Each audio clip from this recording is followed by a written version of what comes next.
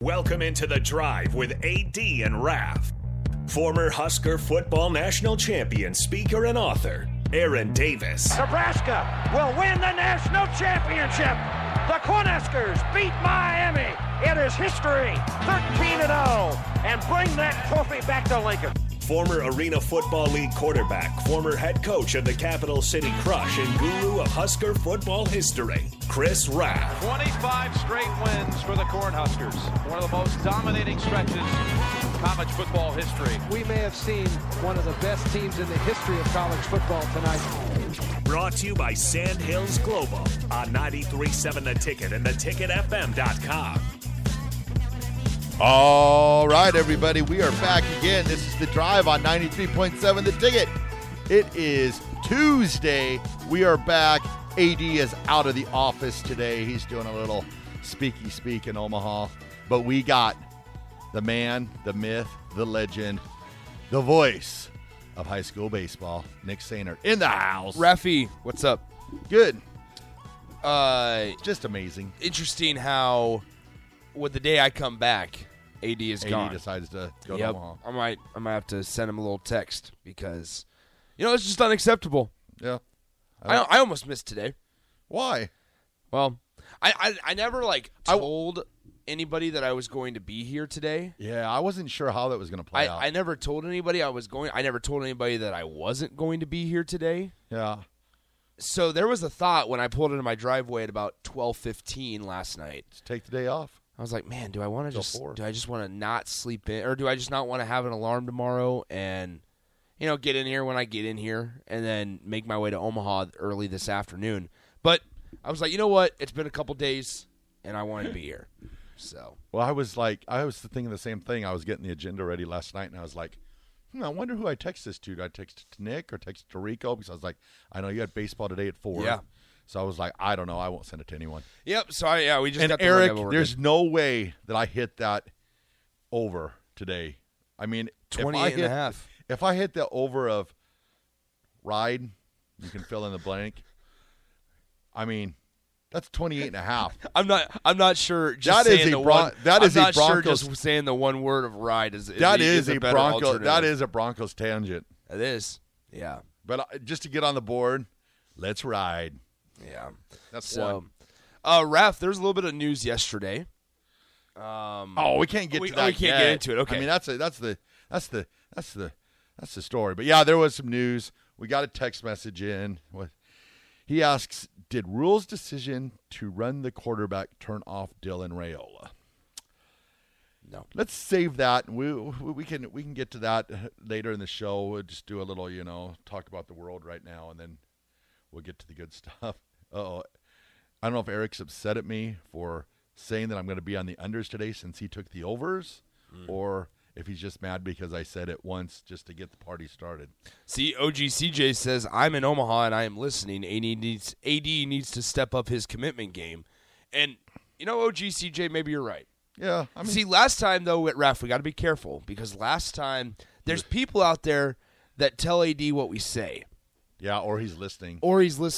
Covertly. And we don't want it to come across as in we don't want AD to be a part of the show. He gets really snappy. Yeah, he gets a little snappy. So I'll just give it a shot. That's fine. You guys can have it. I don't need it. I don't need to do it. And we're saying we love you, AD. Yeah. So we have to be very careful with how much crap we give AD because he gets a little edgy. Yeah, Can't handle the heat, get out of the kitchen. I mean, I take all the meanness, You guys are mean to me every day, and I accept it. Just rolls off my back. I feel it's done all in love. Well, that's what I feel, but yeah, sometimes you never know. Well, it's that old mantra, and this is what I tell people: if I like you, if I give you crap, then I like you. That's the same with AD. I'm like, if I interrupt you, that means I care for you. Oh, I heard all about it yesterday. I was driving to Omaha listening to you guys. Which, by the way, the drive to Omaha yesterday morning, I don't remember it. Do you ever have? I have the ones where you start driving, and then all of a sudden you're just like, wait, I'm driving. I'm already here. Well, it's that, but yesterday on my way to Omaha, so I don't remember the drive. I was driving home from Omaha last night, and I'm like, man, it doesn't feel like I drove to Omaha. I couldn't remember a single thing about the drive. It was one of those situations where you're like, you're locked into the zone. Well, you're just driving. I was listening to you guys and your mesmerizing voices, but I was driving, and it's one of those situations where it like then hits you that you're driving, and you're like, wait, how did I just stay alive for the last 30 minutes? Because I don't know. That happens to me all the time in Lincoln. I'll kind of get dazed, and I'll be like, how did I stay alive and drive and not hit anybody or trees or lights the last 10 minutes when I just don't remember driving? It just happens. Yeah. Have you never experienced that? Well, it's like you're in the zone. I think at the time that you're driving, but then you look back on it and you're like, man, I don't really I've had times where I'm like, man, I went a long ways, and you're like, and then sometimes you want it to go really fast, and it takes forever. But that's if life on the road. If it's taking a while, listen to 93.7 The Ticket. Yeah, see, it goes by so fast. It did go by fast that because I was also just kind of in autopilot. Somebody, Aaron says your mind is on autopilot. Bingo. You're just kind of going. Bipolar says, Nick, put your phone down. That's not what it is. I'm just sitting there. Yeah. Huffy says, as you get older, Nick, it happens a lot. You'll understand someday. Huffy, man, I'm old, man. 4636, the hypnotic pipes of Raph and AD. It'll do it to you. Yeah, voices of an angel. Yeah. I feel like every time I talk, another angel gets its wings. That's horrible. I was laughing yesterday because sometimes I interrupt AD. The only reason I interrupt is just to clarify. Like yesterday, he said, Nick will be covering basketball. And I said baseball. They know what it is. Okay. Why did you tell me? Why are you trying to correct me? Why you don't even give me a chance to correct myself? Then he said the old Washington name, and I said Commanders. And then yesterday I got, what was it? Oh, we were doing history. And he said Joe Garagiola.